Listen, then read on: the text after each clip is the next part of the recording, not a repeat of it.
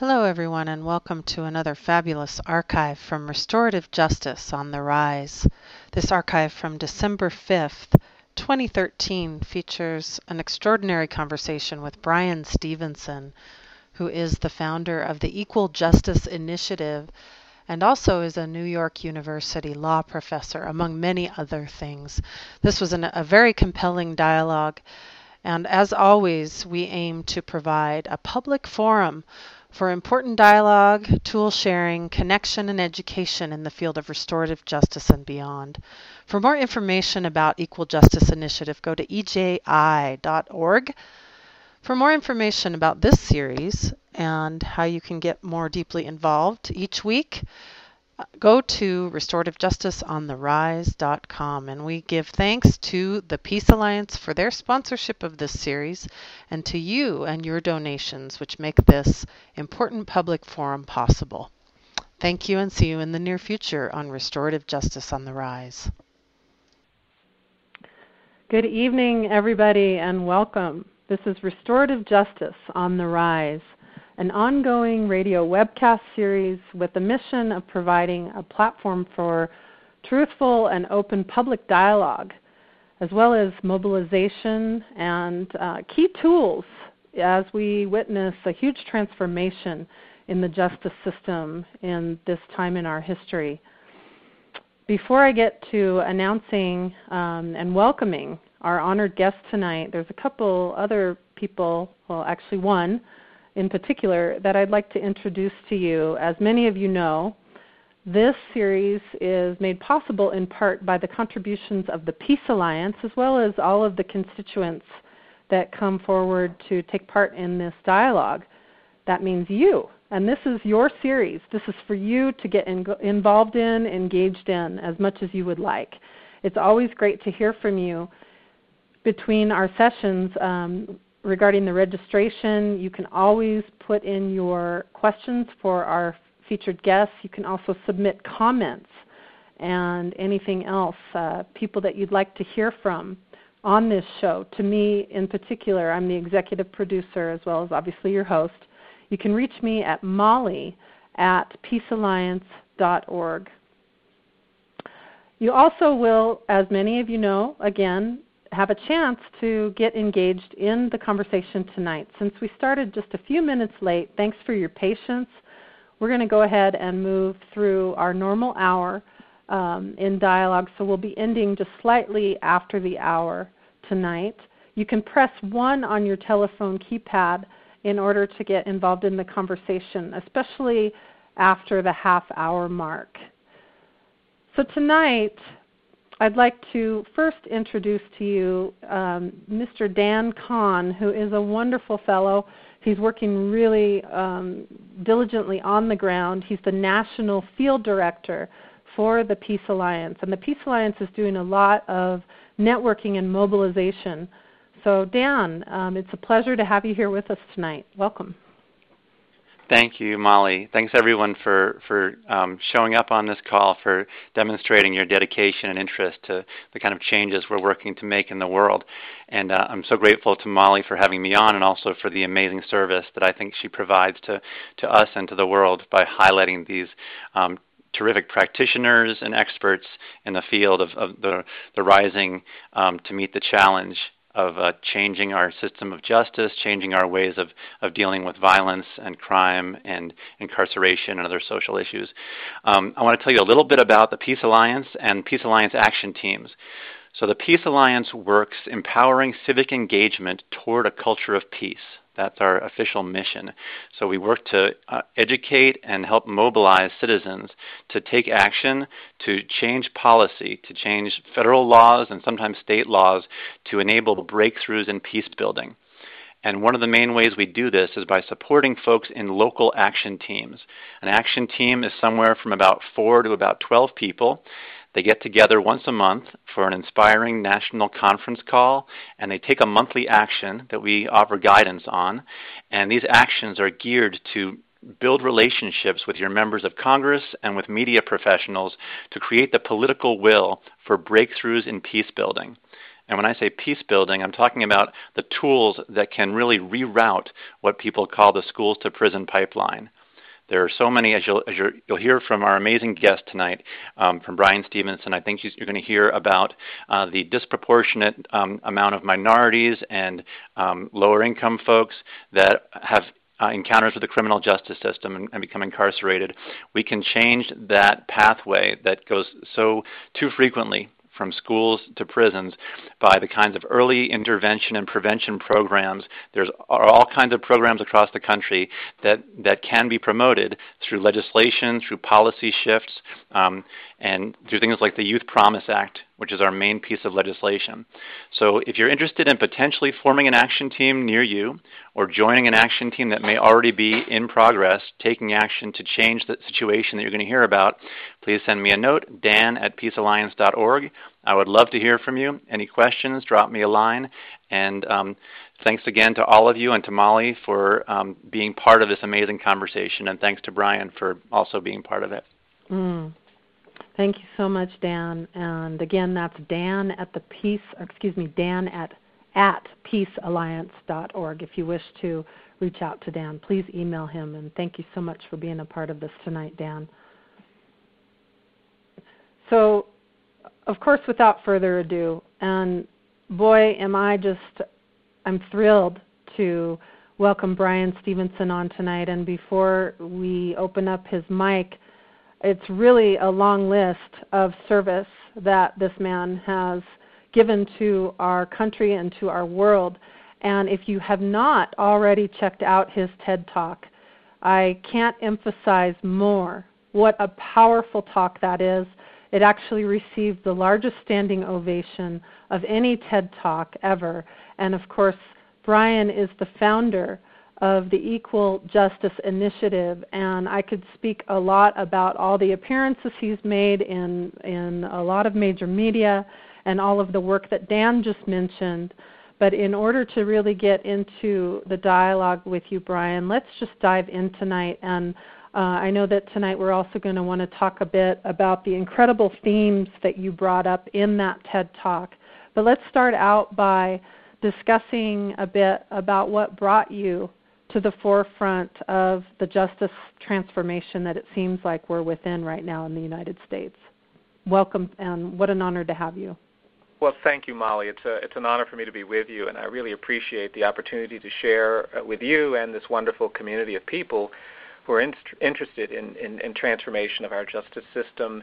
I got into this work really somewhat accidentally. I grew up in a poor rural community where the legacy of racial inequality and racial injustice had really cast a shadow over me and my family and the people in our part of the world. And, lawyers came into the community and actually allowed children like me, black kids like me, to go to the public schools. They were closed to us when I started my education.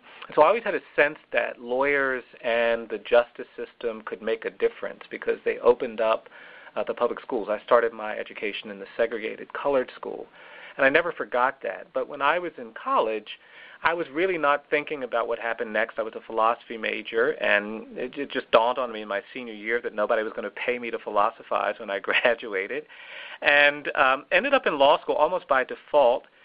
Didn't like it. Finally had an opportunity to work with an organization providing legal services to people on death row.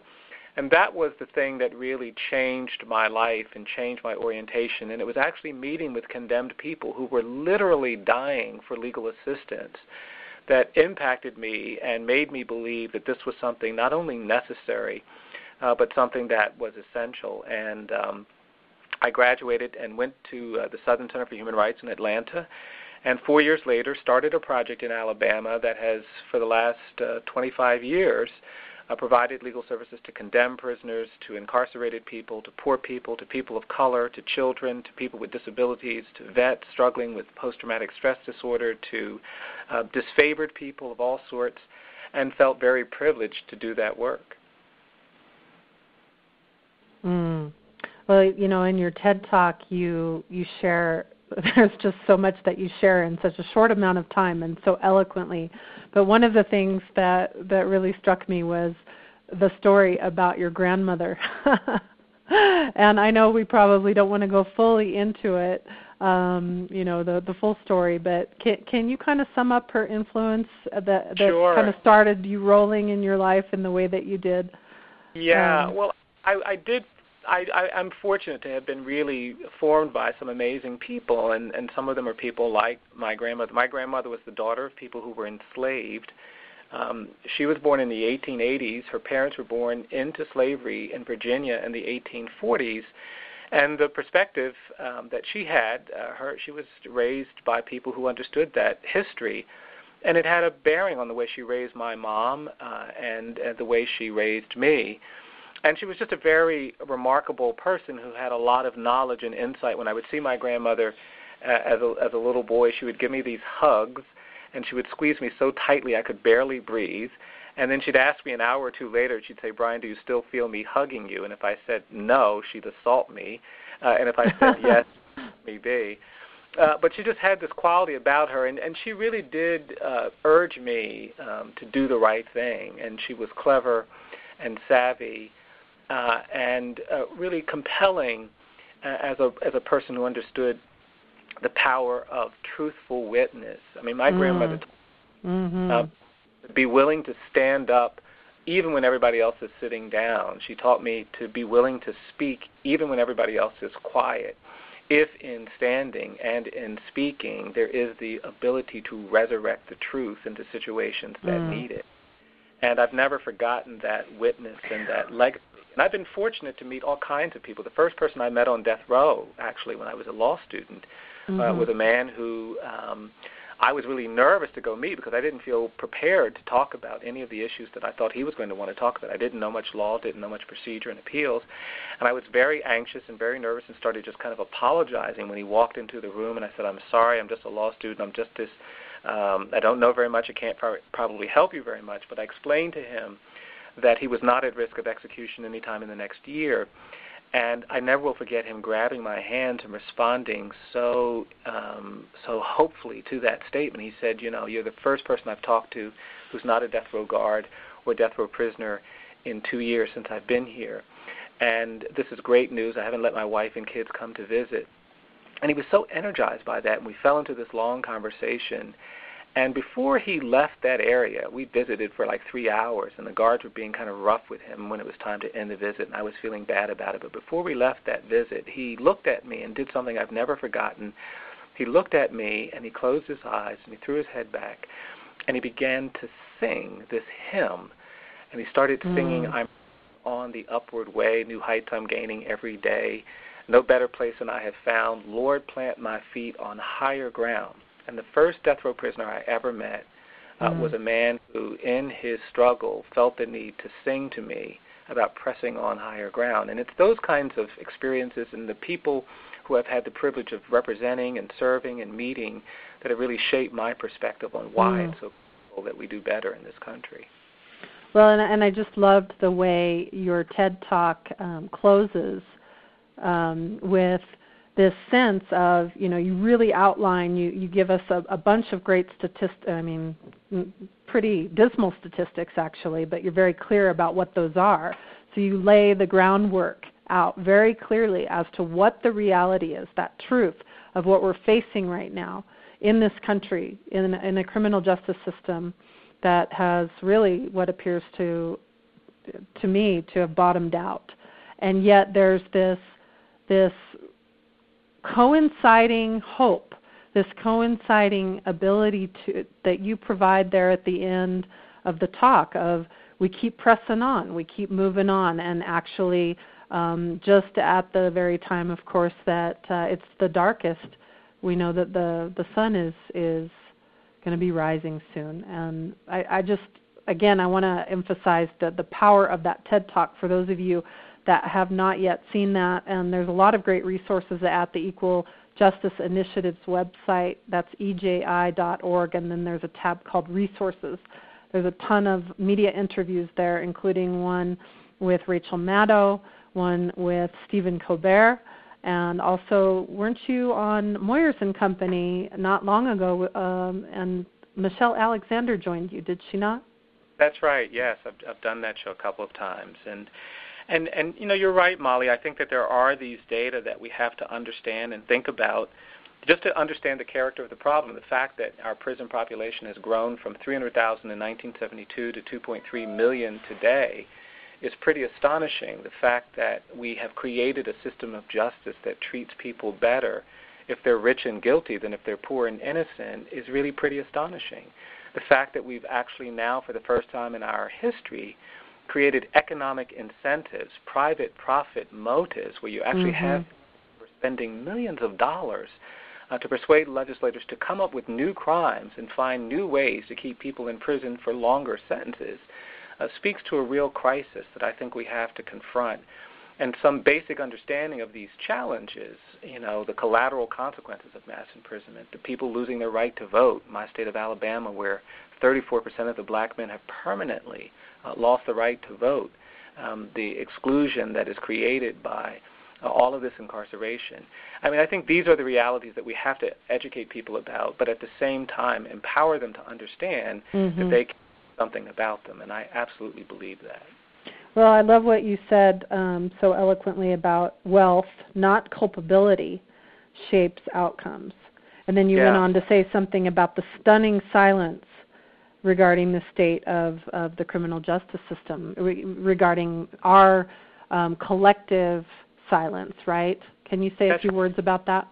Sure. Yeah, I do think that we are all implicated. I mean, the bottom line is that when we abuse human beings in this country, when we permit gross violations of human rights, and whether we're talking about slavery in the 19th century or we're talking about lynching in the 20th century or we're talking about segregation and the racial subordination and humiliation that went along with Jim Crow laws in the middle of the 20th century, or whether we're talking about mass incarceration, we are all implicated by these practices. And I absolutely believe that some of the things we've done have been absolutely cruel and shameful. The fact that we're now prosecuting children as adults, that there are 3,000 kids in this country who've been sentenced to die in prison, some of them as young as 13 years of age. The U.S. is the only country in the world that condemns children to die in prison, that we have 250,000 people in prisons who are serving sentences for crimes they committed when they were children, that 15 states have no minimum age for trying a child as an adult, which means that 9- and 10-year-olds can sometimes face adult prosecution. All of these things present the kinds of challenges that I think we have to be vocal about. And when we're silent, then we are implicated. And I've learned really simple things. My clients and work has taught me that we're all more than the worst thing we've ever done. I actually believe that if someone tells a lie, they're not just a liar. If somebody takes something that doesn't belong to them, they're not just a thief. Even if you kill somebody, you're not just a killer. There is this basic dignity that must be respected by law. The second thing I've come to believe is that the opposite of poverty in America is not really wealth. I believe the opposite of poverty in this country isn't wealth. I believe the opposite of poverty is justice. And when we commit ourselves to justice and we actually create respect for all the human beings that have been too frequently marginalized and disfavored, then and only then can we actually confront poverty. And finally, I've come to believe that you judge the character of a society, our commitment to the rule of law, our civility, not by how you treat the powerful and the rich and the privileged and the esteemed and the celebrated, but by how you treat the poor, the incarcerated, the condemned, the disfavored. And that is a reflection on all of us. It's not just the people who know somebody in prison or just the people who work in the criminal justice system. It is ultimately an expression of who we all are. And I do think that we're living at a time where these questions are resonant for every person. A very poignant theme that was a core, again, of that powerful TED Talk was identity. Yeah. And you said that I think you implied that our national identity is at risk. Could you talk more about identity and what that means to you? What were you trying to convey in that talk? Why is identity so important? Well, I think it replicates the strategies that have worked most effectively. I mean, we can all think about teachers who were great teachers who really cared about us and made us want to learn things. And anybody can be a teacher, but to be a great teacher, a good teacher, a caring teacher, a compassionate teacher, or a great doctor, or a compassionate doctor, a lawyer, or supervisor or whatever is a kind of a reflection of our identity. And to be a great society, a great country, we actually have to be attentive to the needs of the most vulnerable, to the most fragile, the most disfavored.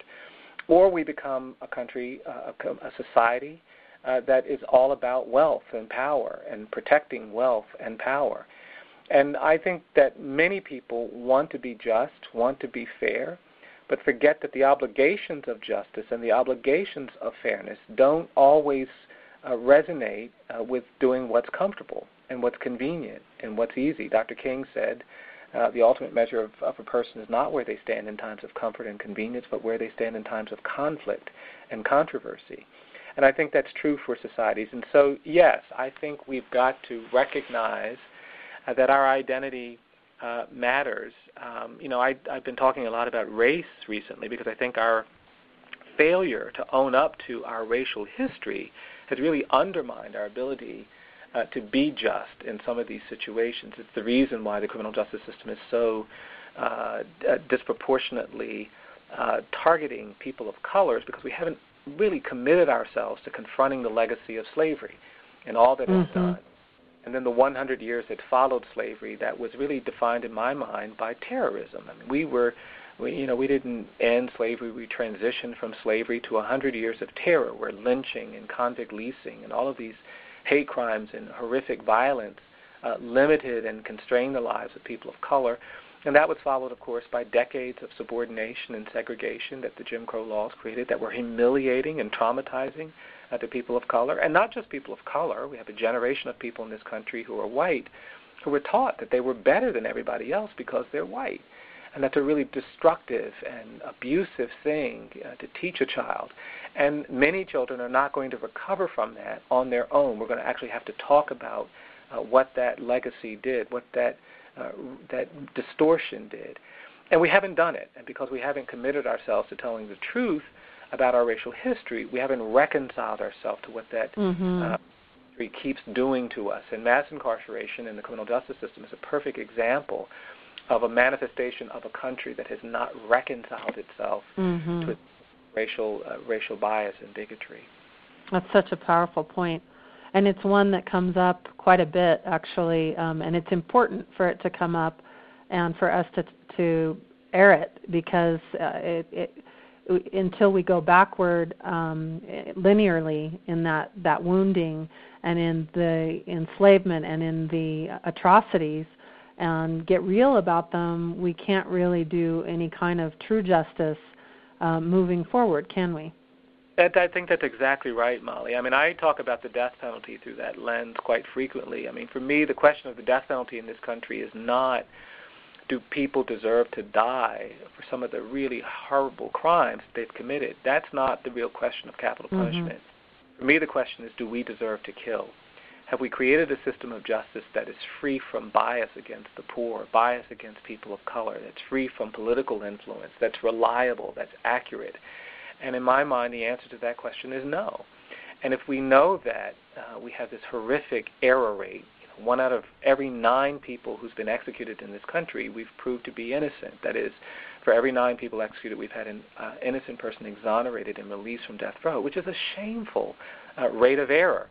If you were flying and were told that every 9 planes it takes off, 1's going to crash, none of us would fly. It's just an unacceptable risk, but we persist in executing people. And having a death penalty that's so clearly weighted by race and poverty and the abuse of power. So I think our ability to ask these kinds of questions, changing the narrative is really key.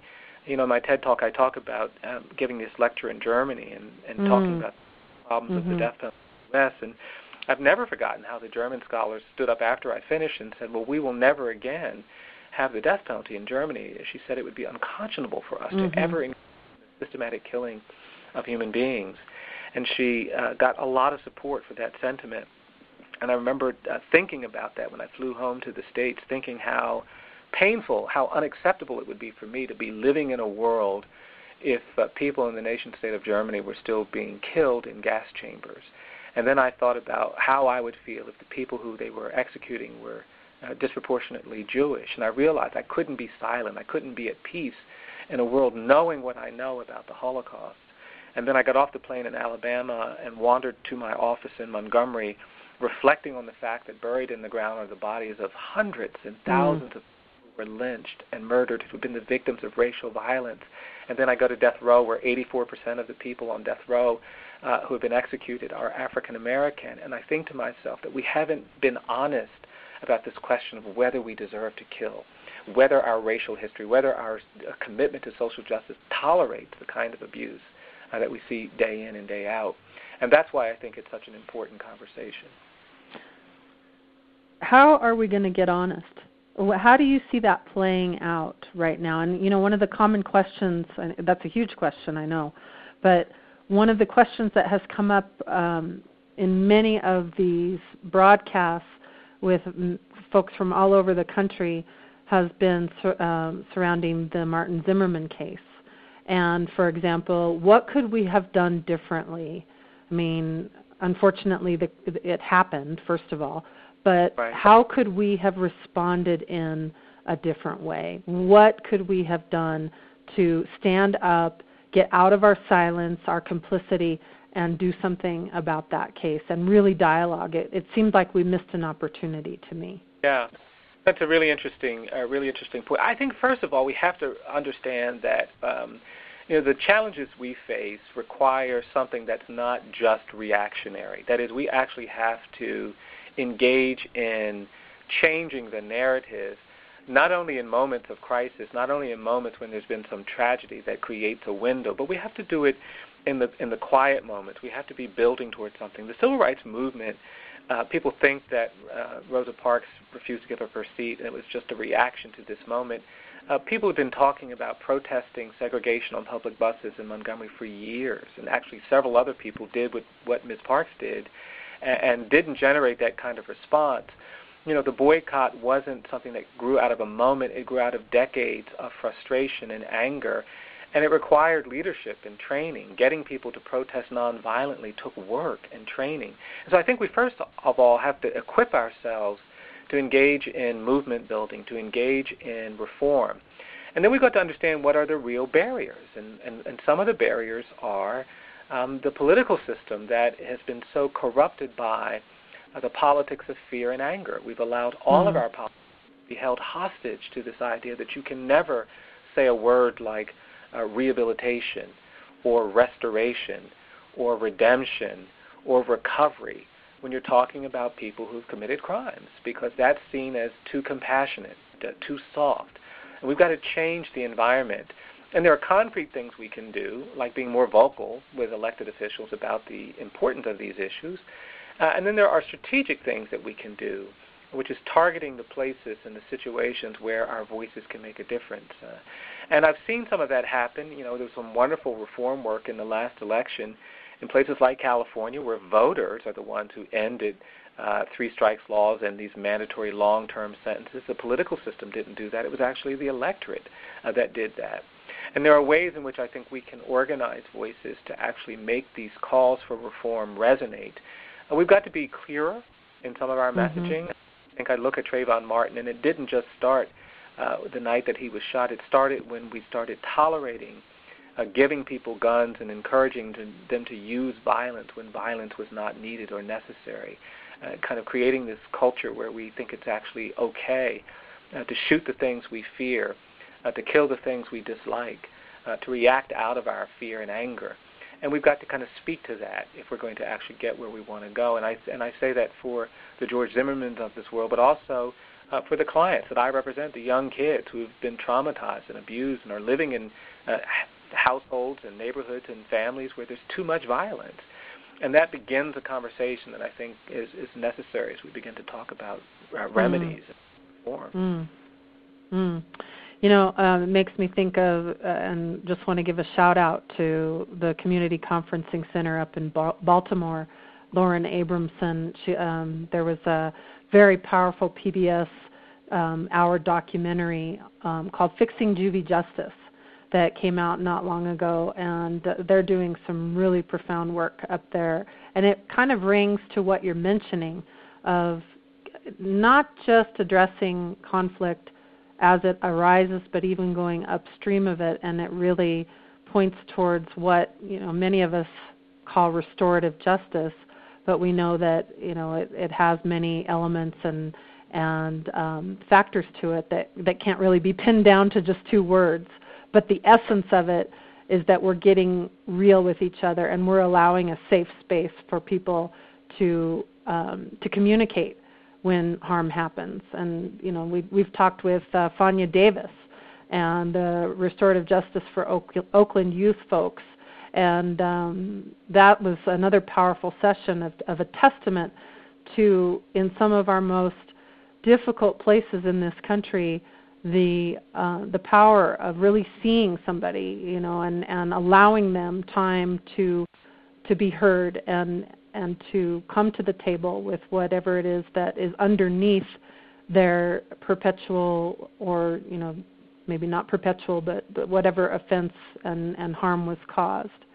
And I'm just wondering, on that note, Brian, in your work with the Equal Justice Initiative, what are you seeing in the field as far as anything of that nature that I've just mentioned? Does EJI, and I know you have quite a team, do you work with people in the field of restorative justice in peacemaking circles, talking circles, and practices? I know here in Colorado we've got a law that we just passed in 4 counties with pilot projects, which is very promising. So it's really rising up, and thus the name of this series. Right. We do, and we actually are hoping to do more of that. We're in a region where there's been more resistance to, the power of restorative justice and the notion of interventions that are more therapeutic and holistic. But we're constantly trying to elevate that conversation and looking for partners and people who we can engage to kind of move that forward. Because I think you're absolutely right that it's that kind of intervention that has the greatest hope for not just recovery for the victims of crime, but recovery for a society that has been victimized by our distrust of one another, our anger toward one another, our misunderstanding. And those kinds of issues really do require the concepts that restorative justice teaches. I mean, in my own work, I've been talking a lot about the importance of getting proximate, that we can't do the important work until we get close to the people and the situations that we care deeply about. Because when you get close, you see nuances that you can't see from a distance. You hear things that you can't hear from a distance. And those who have done restorative justice know that that's part of what you're achieving. You're just creating proximity. You're bringing people together. And that in and of itself yields something that can be very empowering. But the second thing is this whole idea of changing the narrative, of giving people space to actually redefine who they are, redefine their victimization, redefine their offense, so that they're not being labeled unfairly. They're not being put in boxes that then makes it impossible for them to hear what somebody else is saying because they're in this box and that other box doesn't talk to that box. And that kind of changing the narrative, I think, is really important. And then the third thing is actually being hopeful, and we talk a lot about that because I think where hopelessness prevails is where injustice persists. Key to the persistence of inequality and injustice. And we've got to sometimes force ourselves to be hopeful even when the situation around us suggests something hopeless. It's important to be willfully hopeful, even in the face of great controversy and conflict. Václav Havel used to talk about that. He said hope. I'm sorry, I have to interject here, Brian, because I just absolutely, Václav Havel is one of my, and I'm sure many of us here, just greatest inspirations. His book, Living in Truth, and that quote that you're about to share is another key part of your talk that you gave. And I love how you pointed to what you're probably going to be sharing here in a minute about the orientation of the spirit. That's so right. Go ahead and share that quote and tell us a little bit more about what that all means. Yeah, I think Havel makes an important point for anyone trying to do advocacy work and restorative justice work and reform work. Havel said that when they were in Eastern Europe fighting for independence, they wanted all kinds of things. They wanted recognition from governments. They wanted money. They wanted resources.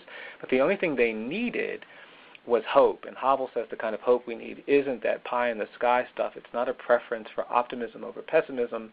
Havel says the kind of hope you need is really an orientation of the spirit, a willingness to sometimes position yourself in hopeless places and be a witness.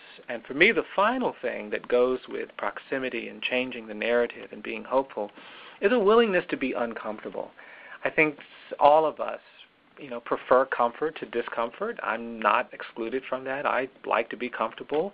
But when we look at the transformative movements in this country, when we've looked at the moments of profound change that have been positive, they've always been precipitated by people who were willing to get uncomfortable in the service of justice, in the service of change, in the service of progress. The civil rights movement was horribly uncomfortable for freedom riders and for civil rights workers and for college students who took long trips and put themselves in great jeopardy.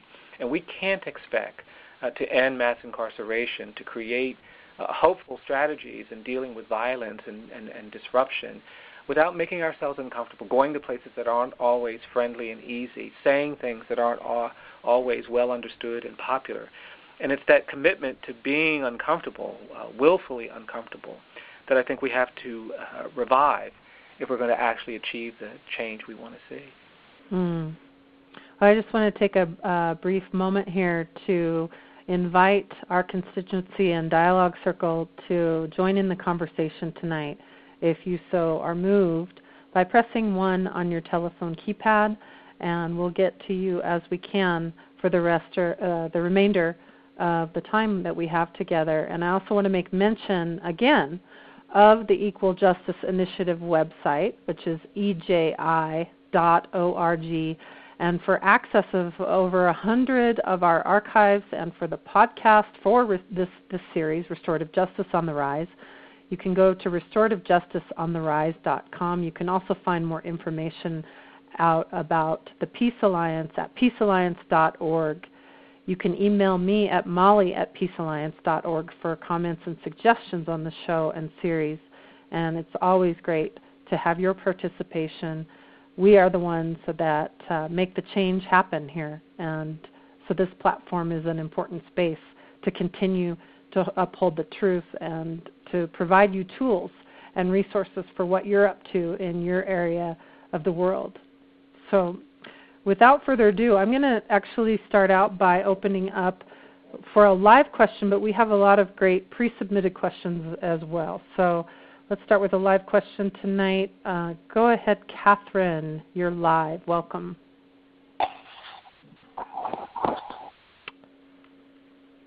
Catherine, Kat, you're live. Welcome. Oh, okay. Thank you very much. Can you hear me? You sound great. Good. All right. So my question is this. I come from a southern state, and I know that it's very conservative there and that most people are not in favor of restorative justice. And my question is, how do we begin that process? Do you have any special recommendations for actually pursuing restorative justice in a state where perhaps restitution and retribution are more the commonality? Yeah, that's a tremendous question, and I so identify with that concern because I work and live in Alabama, which is a state that has many of those same features.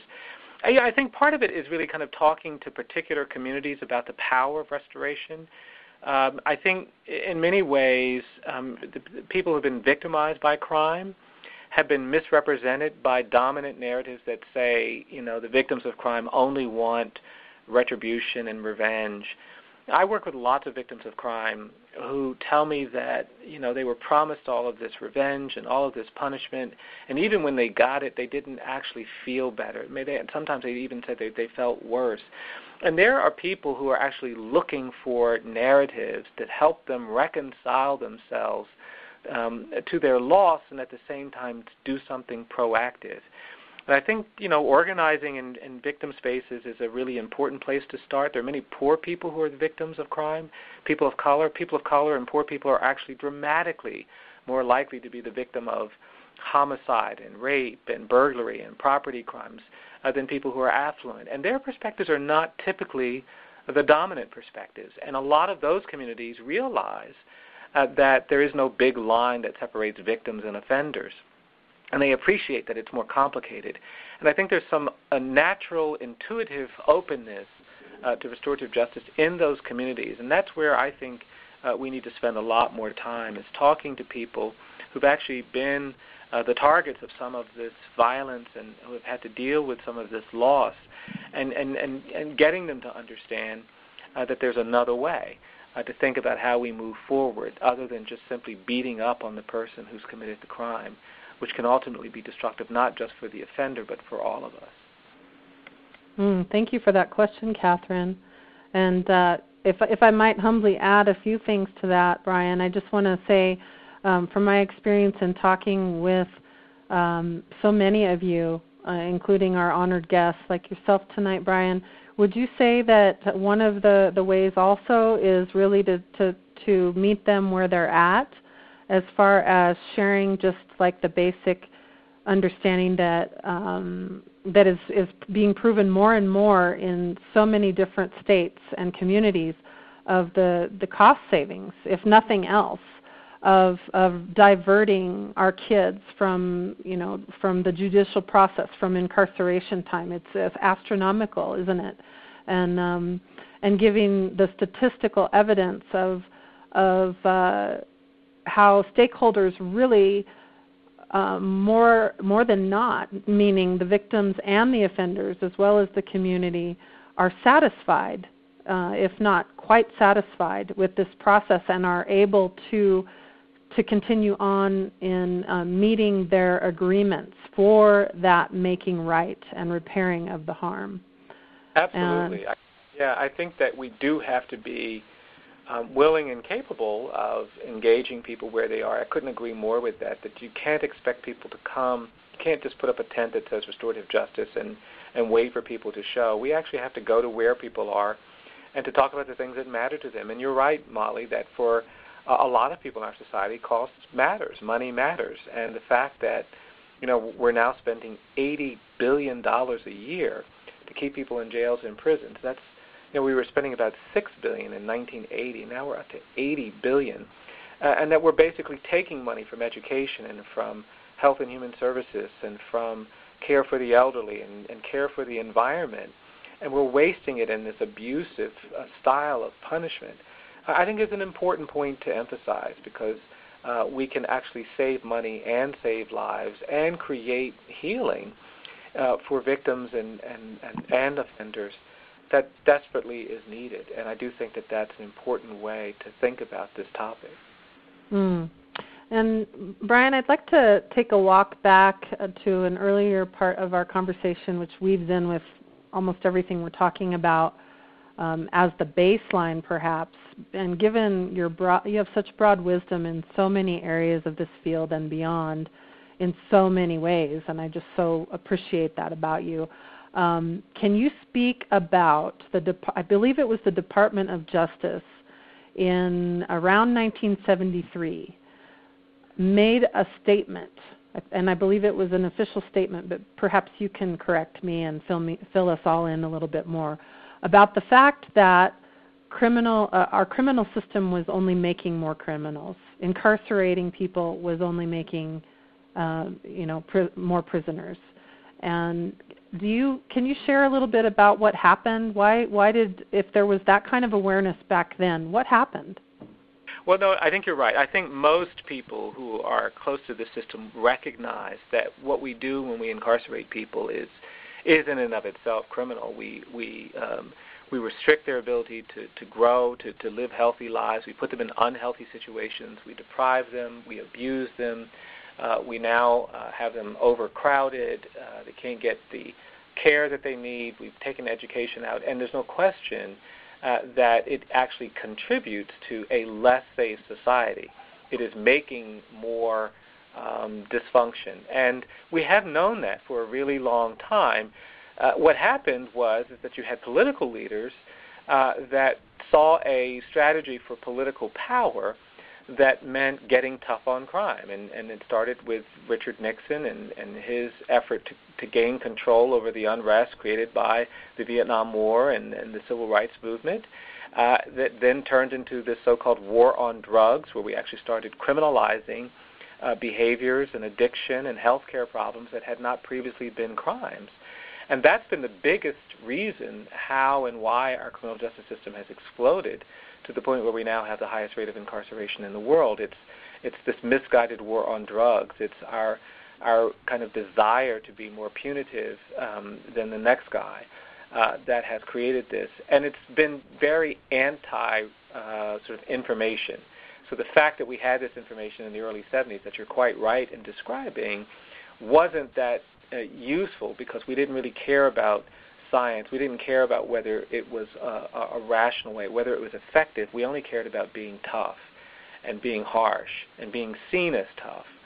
And that's the dynamic that I think we have to deconstruct, that we have to unravel to get where we're trying to go.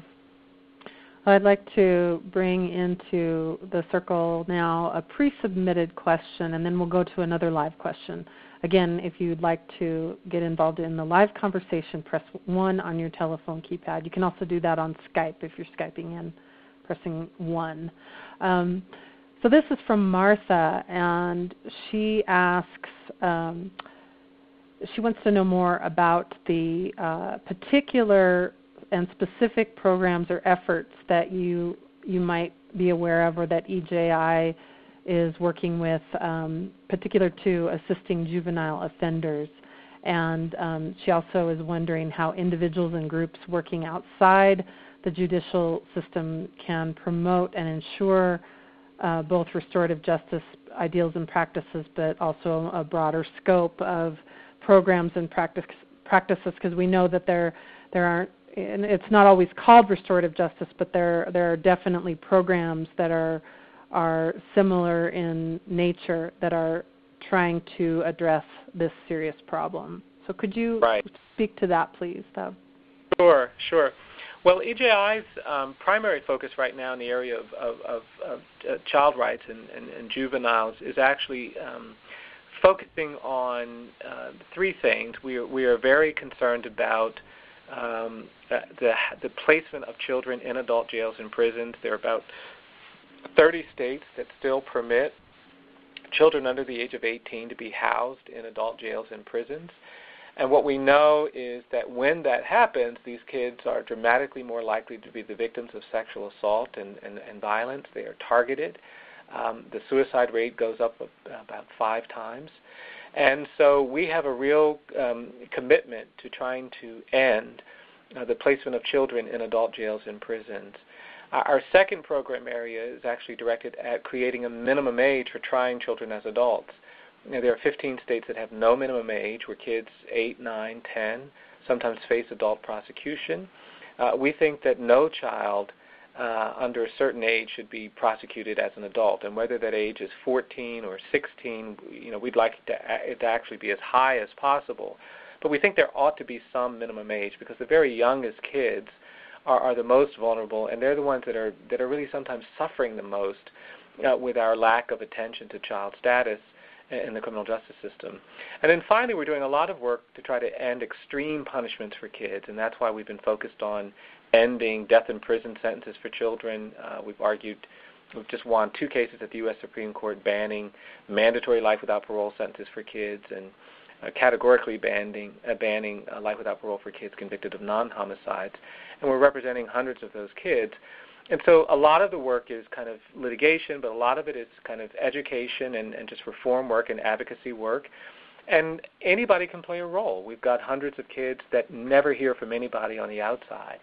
And we try to connect them with people who are just willing to be pen pals, who are just willing to correspond to them and represent something hopeful. We have kids that have particular needs that can be met by people who are capable or willing to visit or capable of willing to share. And that creates real opportunities for restoration and progress. And then there are this growing population of people coming out of jails and prisons, people who went in as young kids, who are now coming out, and they have very particular reentry needs. And one of the challenges is that most of the reentry programs in this country are really designed for adults. They're designed for people who had some life history in the free world as an adult before they went to jail or prison. With 250,000 kids in prisons that don't have that experience, we find that there's a critical need for just ordinary people to provide reentry support and services and life skills and guidance to people coming out of jail and prison who have never lived in the free world as an adult. They look like adults. They might even be in their 30s or 40s, but they are really effectively 14 or 15 when it comes to independent living. And creating a community of people who will identify those people and reach out to those people and help those people as they come out of jails and prisons is a really critical need that any intentional person with a commitment to these issues can help us meet. I want to ask you about people with mental health issues and, obviously legitimate mental health problems. Is it true that in the United States the statistics are probably more than what we really truly know of just how many people have mental illness and who are incarcerated, given the history of what we've seen around the downsizing of programs, and could you speak to that, because you're so great with these statistics, and I know Sure. that. Yeah, tell us more about what EJI what your position is, and also if you're working with these programs that might be reforming and raising awareness. Sure. Well, I think you're absolutely right. We've got hundreds of thousands of people in jails and prisons that are there largely because they have disabilities, mental disabilities. And it really started with the deinstitutionalization that took place in the 50s and 40s. There was a legitimate concern about what was happening to people with mental disability in these institutional settings, and we reacted very strongly to that and deinstitutionalized in most states. But we actually didn't commit any resources to helping people with legitimate disability cope with that disability. And that meant that without a functioning mental health system that was being proactive, the criminal justice system stepped in. And so people dealing with schizophrenia, people dealing with bipolar disorder, people dealing with depression, people dealing with a range of disabilities who were poor and vulnerable ended up being arrested for one minor thing after the other, sometimes not always minor things. And then we put them in a criminal justice system that is completely uninterested in managing people with disabilities. And by warehousing folks and depriving them of their medicines and depriving them of the care they need, we've made a bad situation much, much worse. And so what that means is that there's every reason to believe that a huge proportion of the prison population is suffering from disabilities that require medical management, and people don't get it, and the absence of that medical attention aggravates their condition, makes them less safe, makes them less prepared to get home, makes it more difficult for them to make parole, and we are effectively punishing people because they are disabled. And that's a challenge that we've got to recognize and reorient around if we're going to make any progress in dealing with disability in this country. Well, I want to just say how appreciative I am of the fact that on the EJI website, I believe there's a photograph that speaks volumes.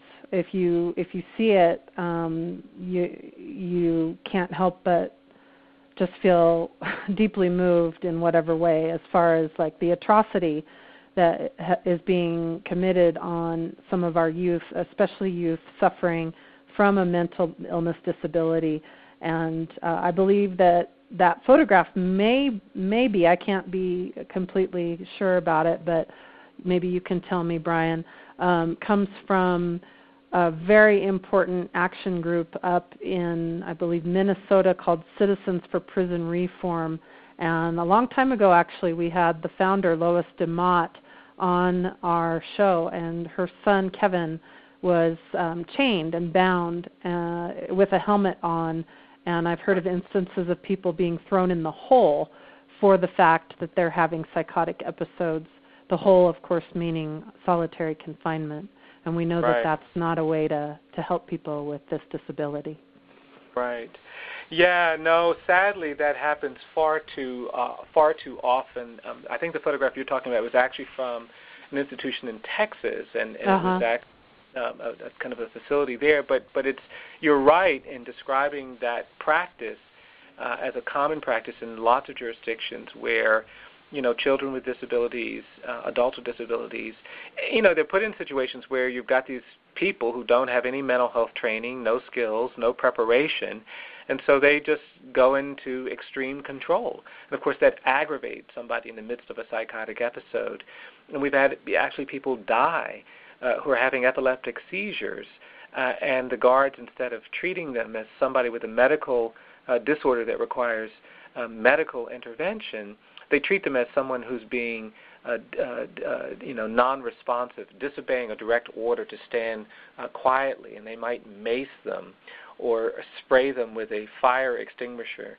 And, of course, that kind of response aggravates somebody dealing with a seizure, and we've had cases where people have actually died because of these kinds of responses. And so the disconnect between a system that is only interested in punishment, dealing with a community of people who are actually suffering from disability, creates a whole nother kind of injustice, a whole nother kind of cruelty that we've got to sensitize ourselves to confront.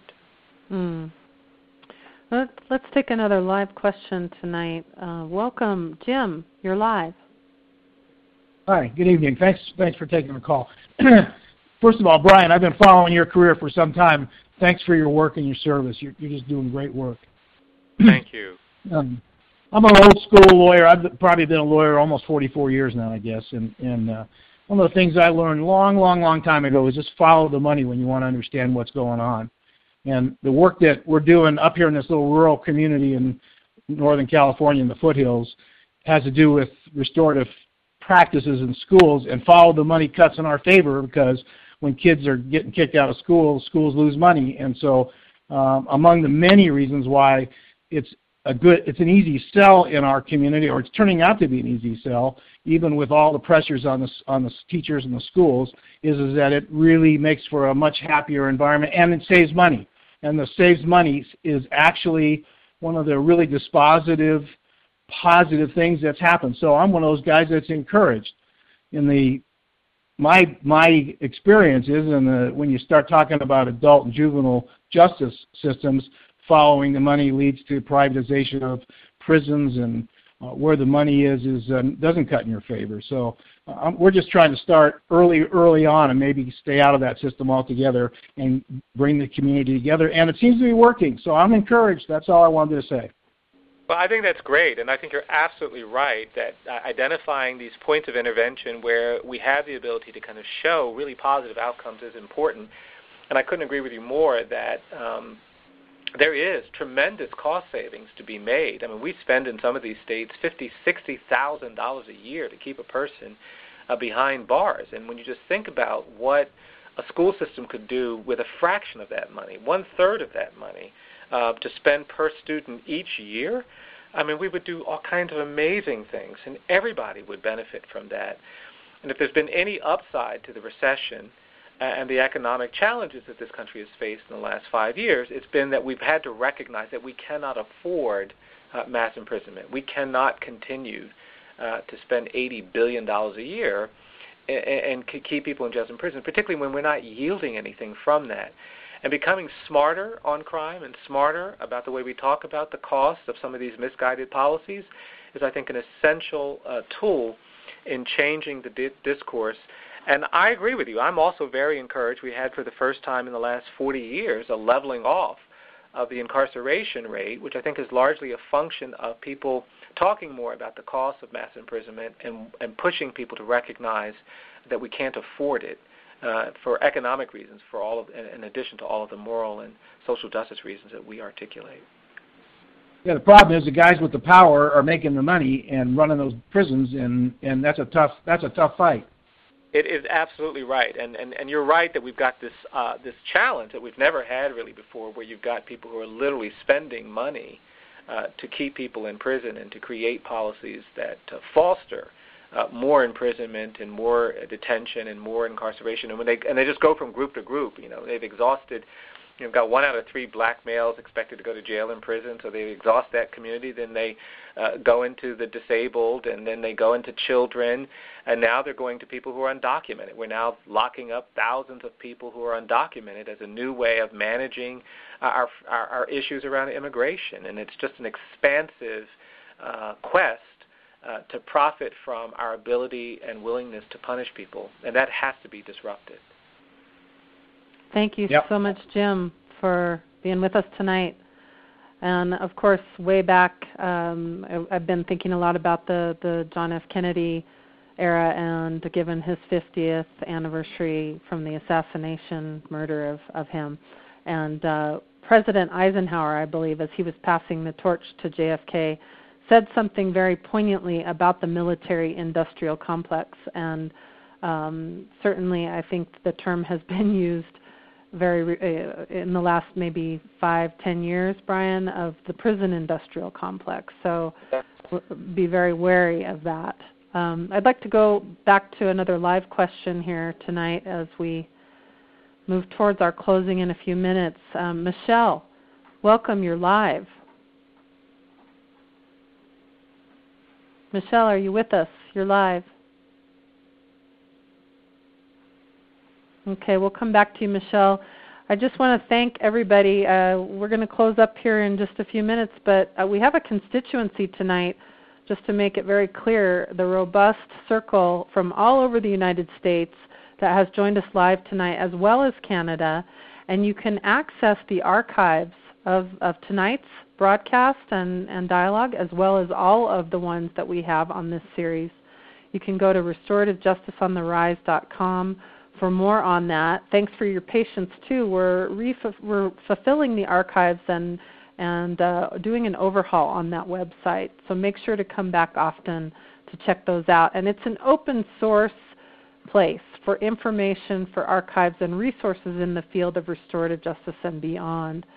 So we hope you'll visit us soon and come back again and again. So I'd like to go over to another live question. Patrick, you're live. Welcome. Thank you very much. Can you hear me? Can you hear me? You sound great, Patrick.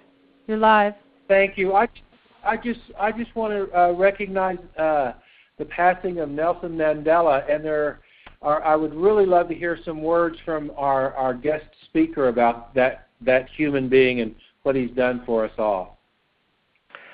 Well, I appreciate your raising that. I'm absolutely, I think like most of us, mourning his loss, but celebrating his life. I mean, I think, what Nelson Mandela did and what he represents is so important for people in this country, because South Africa, like the United States, has been burdened with decades of abuse and distrust and people abusing power and creating all kinds of suffering, and the use of prisons to kind of silence a whole community of people. And, he really represented the commitment of truth and reconciliation. I mean, he never resisted telling the truth. He did it even when it was uncomfortable. He was someone who clearly understood the importance of changing narratives, being hopeful, and sometimes being uncomfortable.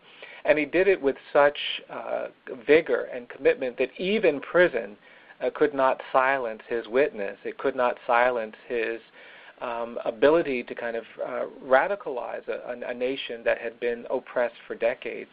And I think, in my mind, he really does represent the importance of how we can overcome really difficult challenges if we just have the courage to be honest and tell the truth about the damage we've done, the trauma we've created, the injuries we've sustained in abusing power. And then we reconcile ourselves to that history and we try to make our way forward, because he didn't just want to make accusations and talk about how difficult things were. He really wanted to reconcile the history of South Africa with a future that is committed to progress and openness and inclusiveness.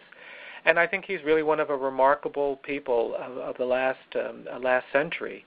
and he's absolutely deserving of our time and our attention and our respect and our reflections at the point of his passing. And I think we, have a lot still to learn from Nelson Mandela. I don't think what he has to teach us has yet been fully consumed, fully appreciated, and I hope that this moment of passing creates an opportunity for reflection that we can more deeply internalize and appreciate what it means to live lives in a community where we are committed to truth and reconciliation and peace and justice.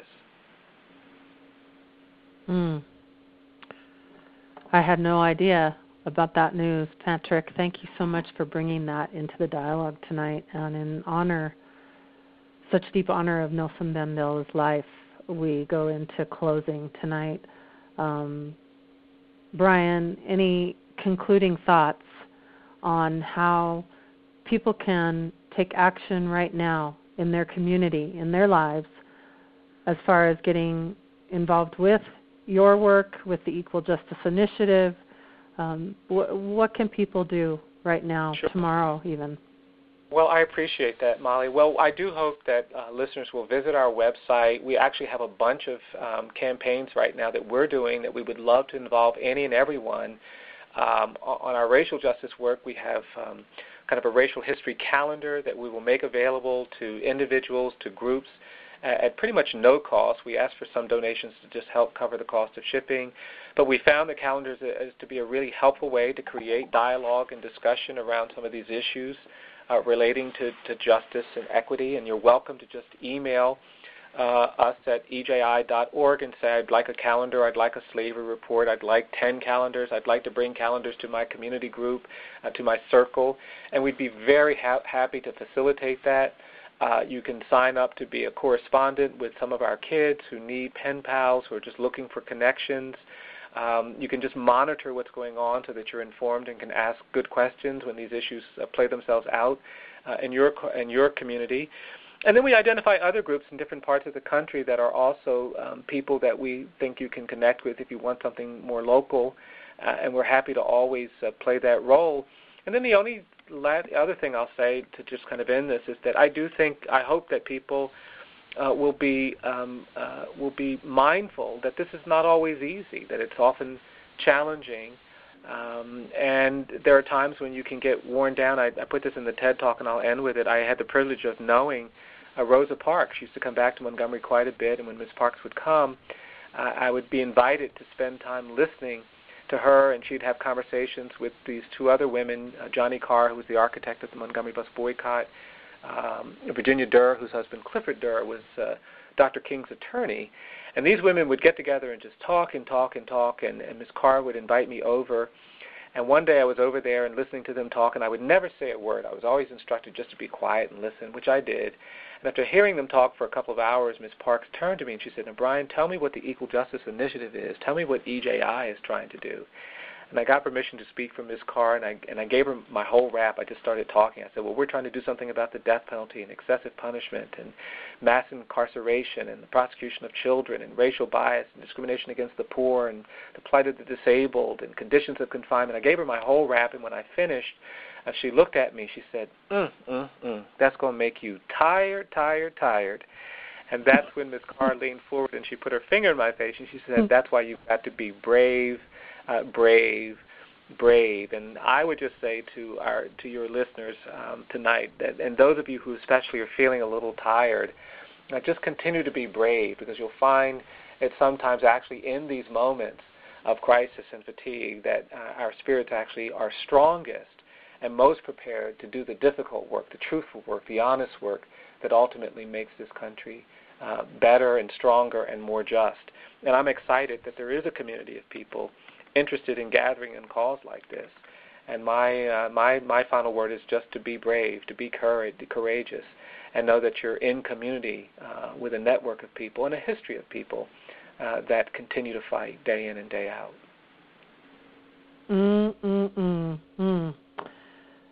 It's been an honor and a great pleasure to have you with us tonight, Brian. And on behalf of the Peace Alliance and all of the great work that so many of you are doing out there in the field. This is Molly Rowan Leach, and I encourage you once again, please, to go check out that TED Talk. Go to eji.org. There's a mailing list you can sign up for there. And also in great thanks to Dan Kahn, our National Field Director, who earlier encouraged everyone to stay in touch. You can email him at dan@peacealliance.org for more information about action teams. So it has been a pleasure as always. Join us next week. This has been Restorative Justice on the Rise. Good night, everyone.